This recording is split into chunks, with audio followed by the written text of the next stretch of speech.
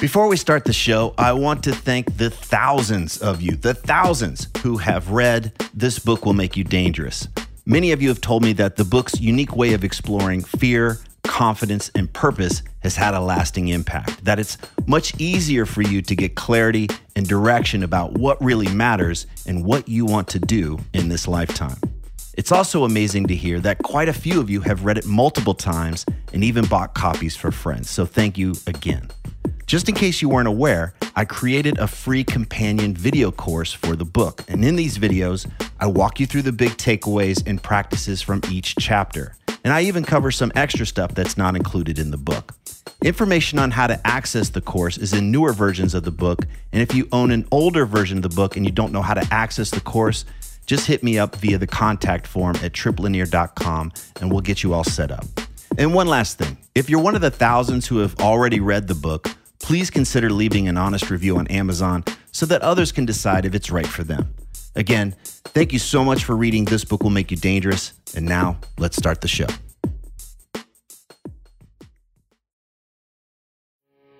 You are listening to the new man beyond the macho jerk and the new age wimp. Your host is men's coach Trip Lanier.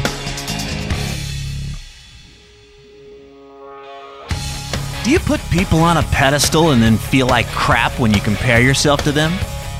Is a mindset of focus, discipline, and leadership something you're born with, or is it trained? And how is your addiction to drama and negativity distracting you from an amazing life? The Way of the SEAL author Mark Divine is back to discuss how you can benefit from thinking and leading like an elite warrior.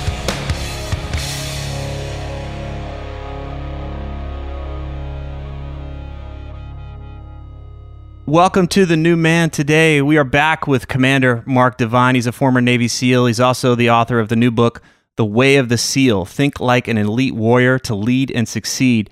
Mark, thanks for coming back to talk. Yeah, Trip, it's great to be here. Thanks for having me. Yeah, so, you were recently on the show. We talked about The Unbeatable Mind. That was one of my favorite interviews. You've got this new book, The Way of the SEAL. So let's help the guy listening connect the dots because, in his world, the elite warrior, you guys are these supermen, you guys he may not even see himself as one of you or that it's possible to be like you. So why should he care? Like what's in it for him to learn how an elite warrior would lead his life? How is that going to be on his radar? Well, there's a couple things. First off, the SEALs obviously, the perception is, and the reality is that they're pretty tough physically and mentally, and they're super focused and they're extremely good team players, and they get shit done at a very high level. Yeah, and they learn how to succeed. So those are all learned skills and learned traits. It's not like we're all a bunch of Rambos and you drop one of us in the middle of Iraq and I'm going to go hunt Saddam Hussein, get him into my gun sight, and take him out. It doesn't work that way. Every SEAL starts with a single push-up. Every SEAL, team starts, shooting on a 25-meter range, and until you can, shoot expert, you don't go to the 50 or 100-yard range. You don't start running and gunning and moving, working with moving targets. And so, the principles, the SEALs are built incrementally, one brick at a time, and there's a methodology and a philosophy and a mindset that is inculcated into the SEAL that becomes, the way they think for the rest of their life. And my premise was that, when I got out of the SEALs, I started to, I used those principles because they're baked into me to build successful businesses and to see success. And I saw people struggling around me. I'm like, hey, this is easy. But it wasn't so easy for them. I hadn't been trained the way I had been trained. Right. So I thought, I better do something about that because I can. And I kind of made it one of my missions to try to ferret out some of the more unique nuances of how SEALs are taught to think and to lead and to build success as a habit, and to teach people that. And so that was kind of the foundation of Unbeatable Mind, and then the genesis for this book itself, which was kind of a labor of love that it's taken me a few years of thought and preparation, but then about 6 months of nonstop writing to put it together. Well, I'm so glad you brought that up because there's this pedestal. There's so many of us that are walking around and we put people on a pedestal whether we know it or not. And I know as most guys, we might think that girl's out of my league, or I can't do what those guys do. I can't have even if I'm having a successful business, I'm not on that level like those guys are, or those people that are doing that. And so we whether we realize it or not, unconsciously we create these pedestals that we put people on. And what you're saying, hold on, there is no pedestal. We can learn this stuff. You can be trained to do this stuff. Is that right? Yes, exactly. And ultimately we create our own reality. SEALs create their own reality because they expect to win. And they expect to win as a team. And then they expect that win is going to require a lot of hard work and planning, training, preparation, and then the execution of the op.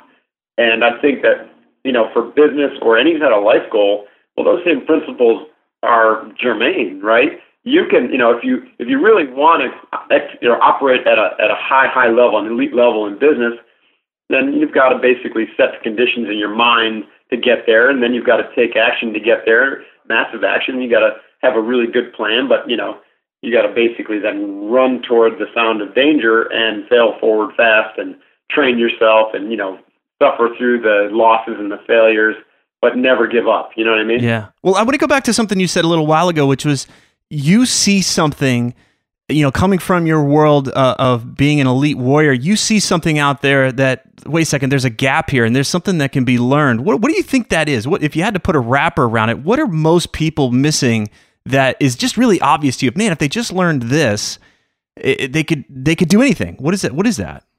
Well, I would say, there's a lot of things, but I would say number one is that to learn that they are truly capable of far, far more than they've been led to believe. And I mean that in the sense of more than just, my belief system says I have, a little bit of low self-esteem. I mean that our society hasn't learned how to tap the full potential of the human being, the human mind. Yet there are examples in other societies, in other, niche cultures, particularly in the warrior traditions, where they've had training and practices and mindset to really tap, an unbelievable depth and breadth of potential, human potential. So it's almost like from the get-go, they've been raised in this environment that says, I'm only capable of so much. And you're saying, wait a second, that's the thing that's really holding you back. You have no idea how much you're capable of. Is that the 20X thing? You're capable of 20 times 20X, more? Yeah. So that's, one of my training programs, Kokoro Camp, is designed to shatter that and say, okay, I am capable 20 times at a minimum of what had been led to believe.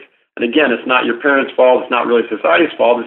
It's we're all operating in this cultural meme that says, we are limited as humans in this way. And studies and research, from brain science and, people who are looking at this type of thing, come back and say, we're actually tapping into, maybe at the outside, 10% of our full capacity, full mental capacity. And so one of the things that I think we learned in the SEALs was how to tap a much broader range of our mental powers, and to use our subconscious and our intuition and to our creativity, and to learn to think with imagery instead of just words, and to be super fast problem solvers because we don't deny our instincts, we kind of leverage them. So there's a lot of intelligences that we have that really multiply and expand and leverage your cognitive intelligence, which is, kind of what we in the West have thought was the Holy Grail, and it's only part of the solution. It seems like if you could just grasp this concept, and any time that doubt comes in, that limiting thinking comes in, and you challenge it and you move forward anyway, it seems like you automatically just put yourself in rarefied air, that you wouldn't be seduced by this limiting thinking. Well, certainly awareness is the first step, awareness, and then there's action, and the action comes in the form of training, trusting that, this idea, this concept is true. And then, you have breakthrough transformation. And then once the transformation, you don't always just immediately jump up and rest in rarefied air trip. You may taste it a little bit and then fall back down and, have to embrace the suck of, being common again. And then you break through to another level and you taste that and you stay there a little longer.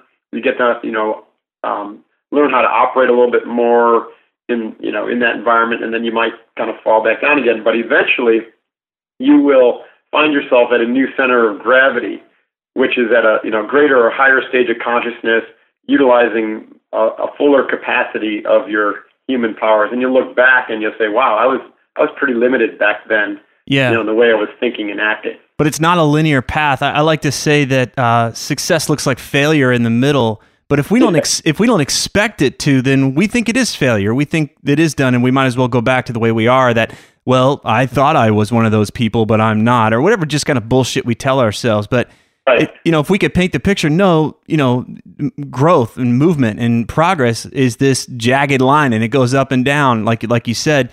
Does it? It looks a lot like the stock market over time. You know what I mean? Yeah. I just really stumble, stub your toe, and you take a major setback, and then other times you just race, forward, and you have these, great experiences, and you want it to be permanent, but then guess what? You slide back down. But over time, you're growing, and one of the keys though is it's got to be, you have both this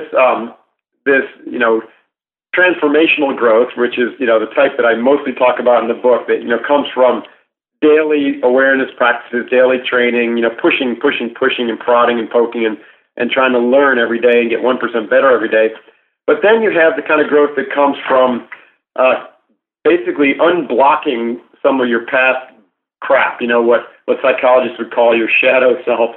And where those things get you stuck, you can get stuck permanently and stop your growth. And some of the times, one of the reasons we fall back is because we stumble upon something that blocks our growth, whether it's emotional or some subconscious belief system, and it literally, stops us in our track. That's why so many people fail on that 1 yard line, that proverbial, moment of success, and they just pull back and say, I'm not worthy, or something in their past causes them to think that it's not them, which is kind of what you were alluding to earlier. So you got to do both, right? You've got to do the deep excavation into your psychology and subconscious, and then you've got to do the transpersonal work, which is going to take you to higher terrain. What do you mean? You talked a little bit a while ago. You said a phrase which is in the book: "Embrace the suck." So, walk us through that. What does it mean to embrace the suck? Does it mean to tolerate and to just like things are gonna just be shitty and it's got to be okay with me, or what do you mean by that? Yeah, it's not like a nihilistic concept like that. Where everything's gonna be shitty, just get through it. It really means to learn to embrace failure. You mentioned failure a little earlier.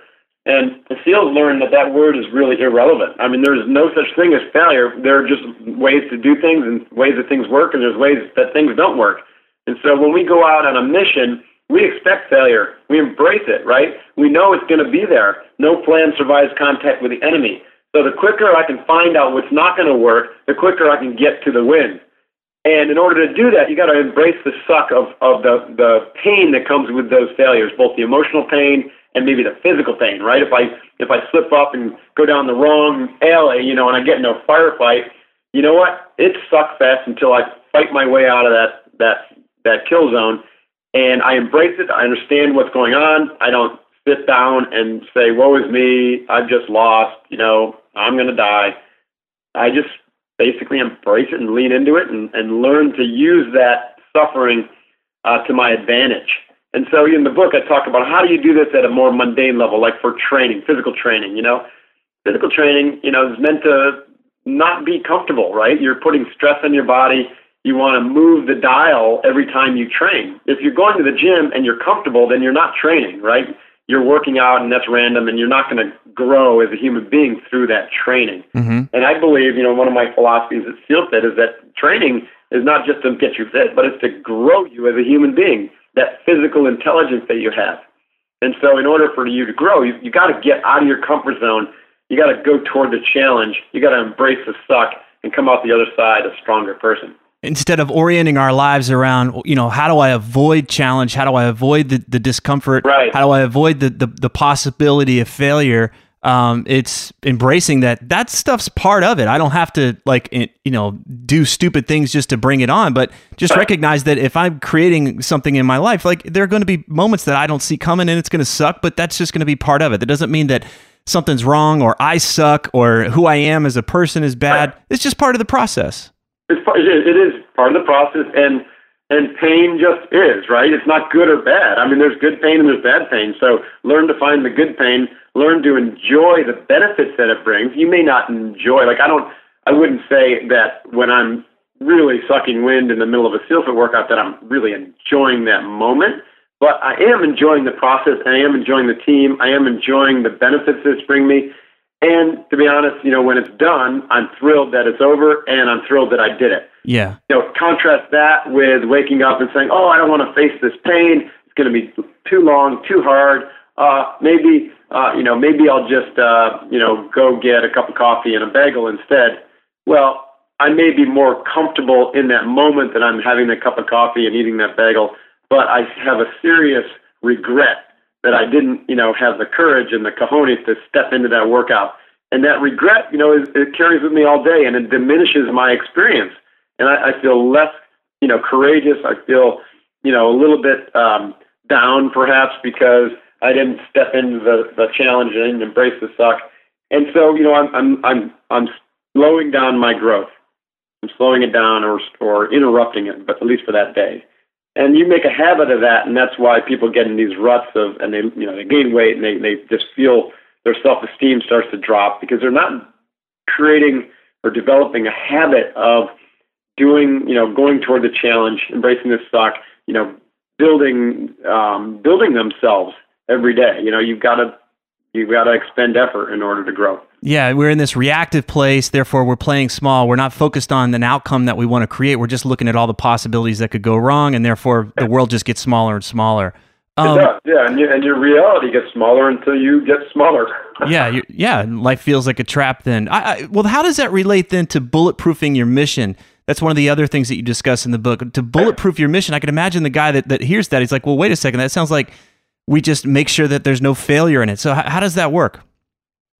Well, bulletproofing your mission is doing the work up front, before you step out of the airplane into your mission, whatever that mission might be. And I'm speaking metaphorically. So, proper planning is critical. And we used to say that proper prior planning prevents piss poor performance.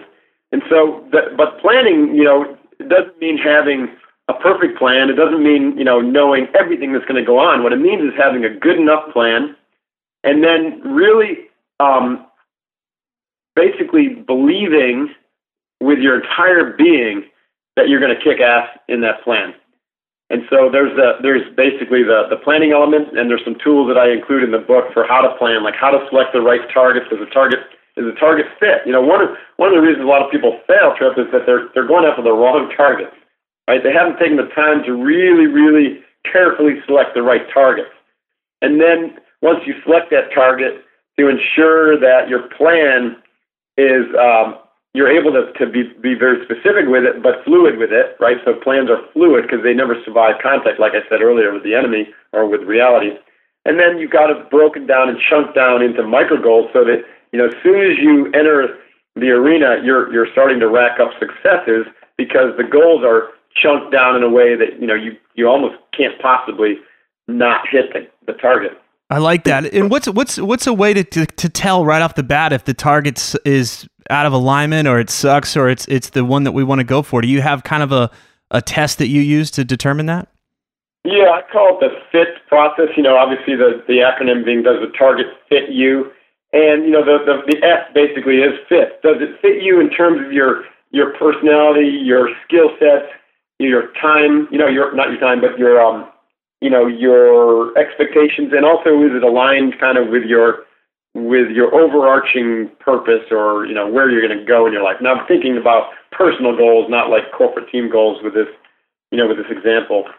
And then the I part of the fits is importance. How important is this target? Oftentimes, we'll line up different targets. Like if you take the time to sit down and do this, you line up the different targets you're going after, and you realize that you're spending all your time on the least important target, and so you're wasting your energy. So how important is this target? What's the return on investment of your time and resources, right? Yeah. And then the T is the timing right for this target for you right now?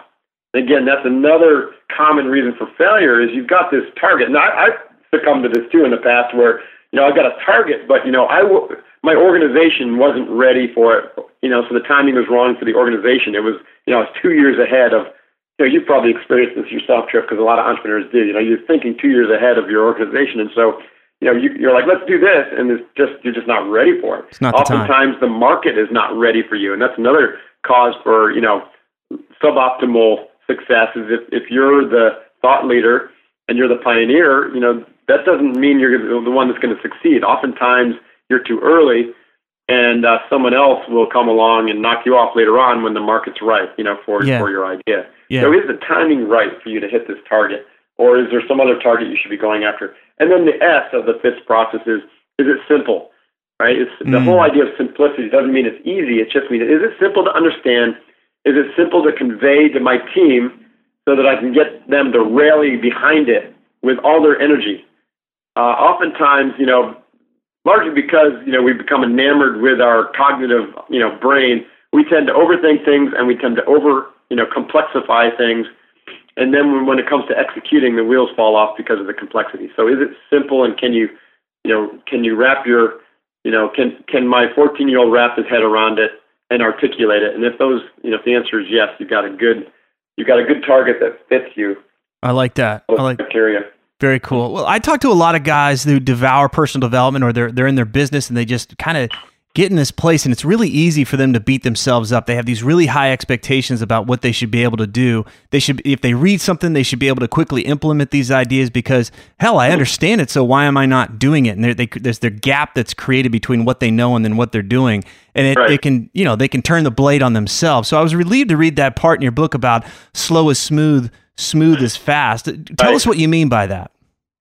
Well, you are utterly correct in that, and that I think that one of the huge disservices of a lot of the personal development folks of the last 20 years have been out there, really well-intentioned, some great information, but to think that you're going to manifest huge success overnight just by thinking of it, right? It doesn't happen that way, right? Sure, you got to see yourself succeeding. Yes, you got to visualize it. That's super powerful. Yes, you got to have short-term goals tied to a long-term vision or purpose. Yes, you got to take massive action. Yes, you got to clear out your background of obviousness, which is that shadow self, and make sure you're not blocking yourself.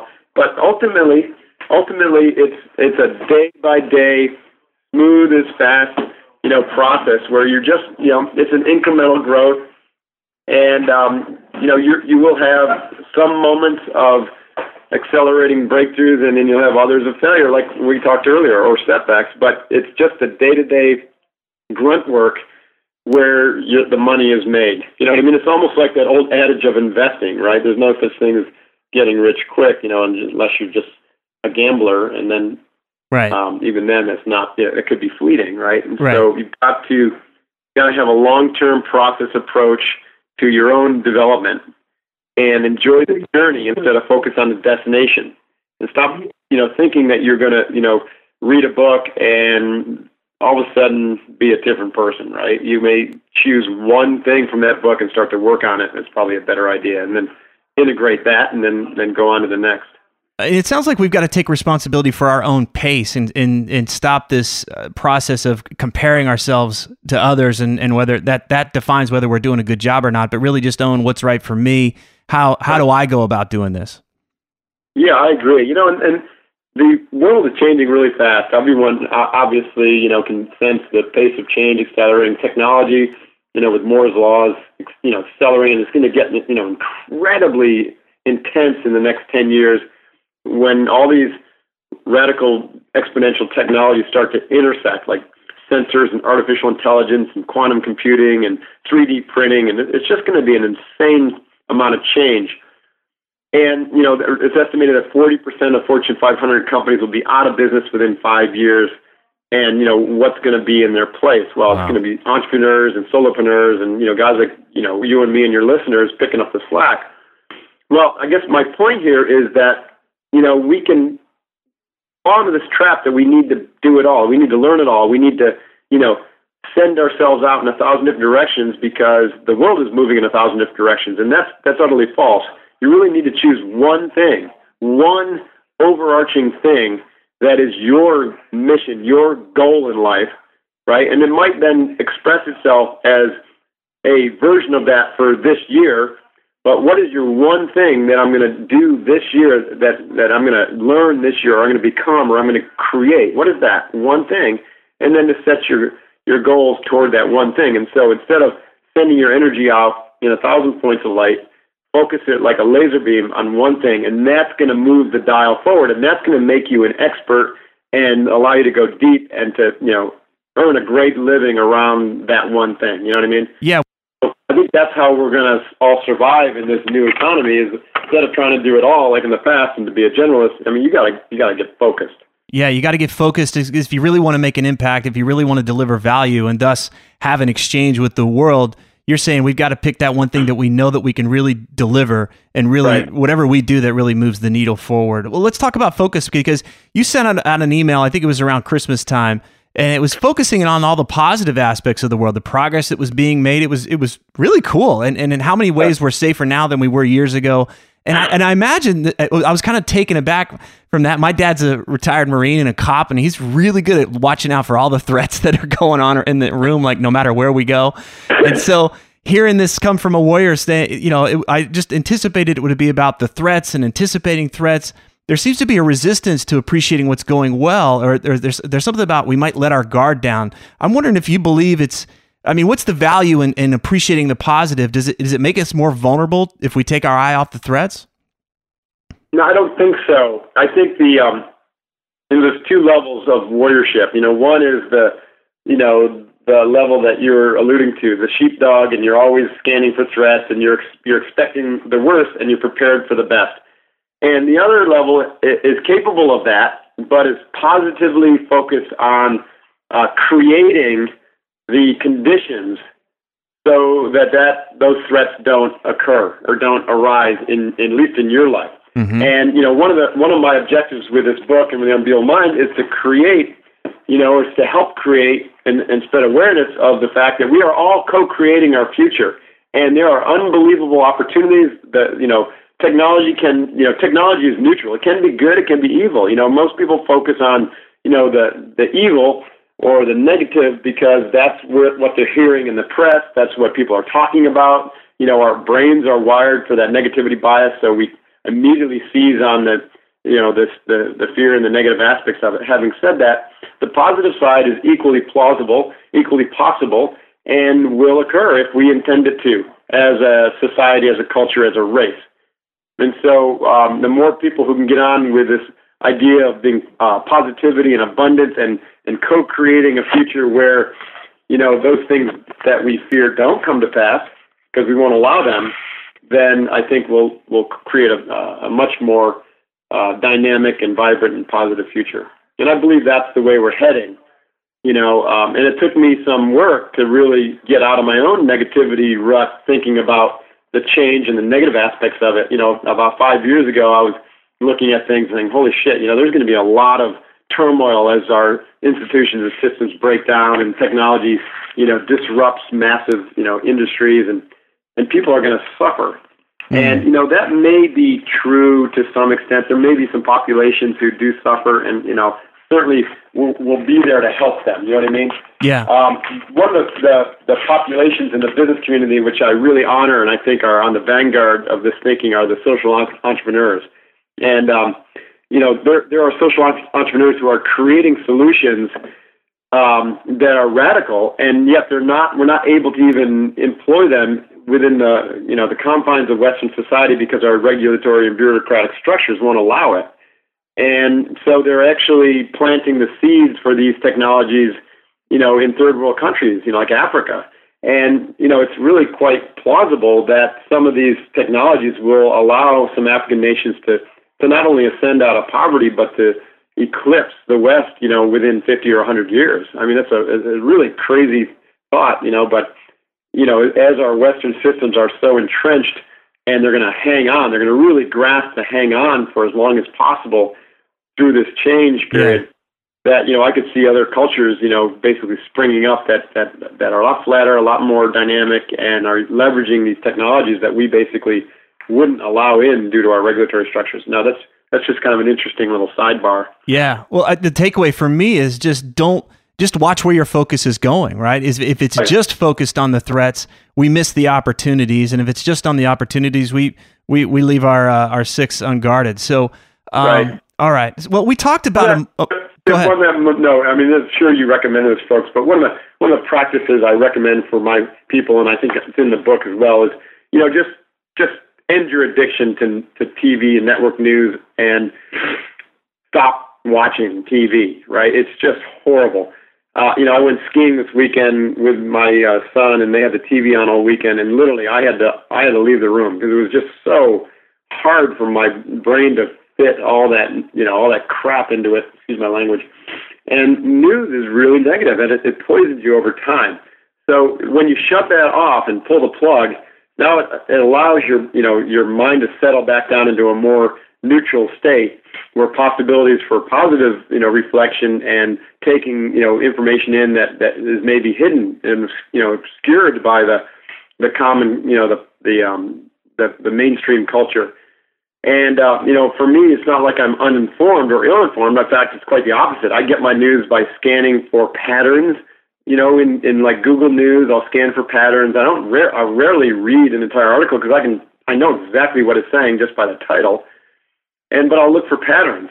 And I also use services like Stratfor, which, send me email alerts about what's going on in the world and really detailed analysis about geopolitical things, which is fascinating, right? And so, I go deep on things that are really interesting and intriguing, like what's going on in Ukraine and Syria and the shifts that are happening in the Middle East and with America pulling out of Afghanistan. And it's really thoughtful analysis. It's not just a drive-by shooter, journalist who's just trying to capture your attention with a catchy headline. Right. I'm glad you brought this up because there's this addiction to drama. There's an addiction to fear. And to me, it's just a distraction. It's one of those things that we tell ourselves is important. We think we need to know what's going on, but it's really a distraction. Huge distraction and negativity. You have to crawl your way out of it. I mean, it's very hard to perform at your peak in a negative state, and unless you're maybe in a fight for your life, and then you can, it's anger is the negativity, and you can transmute that anger into action.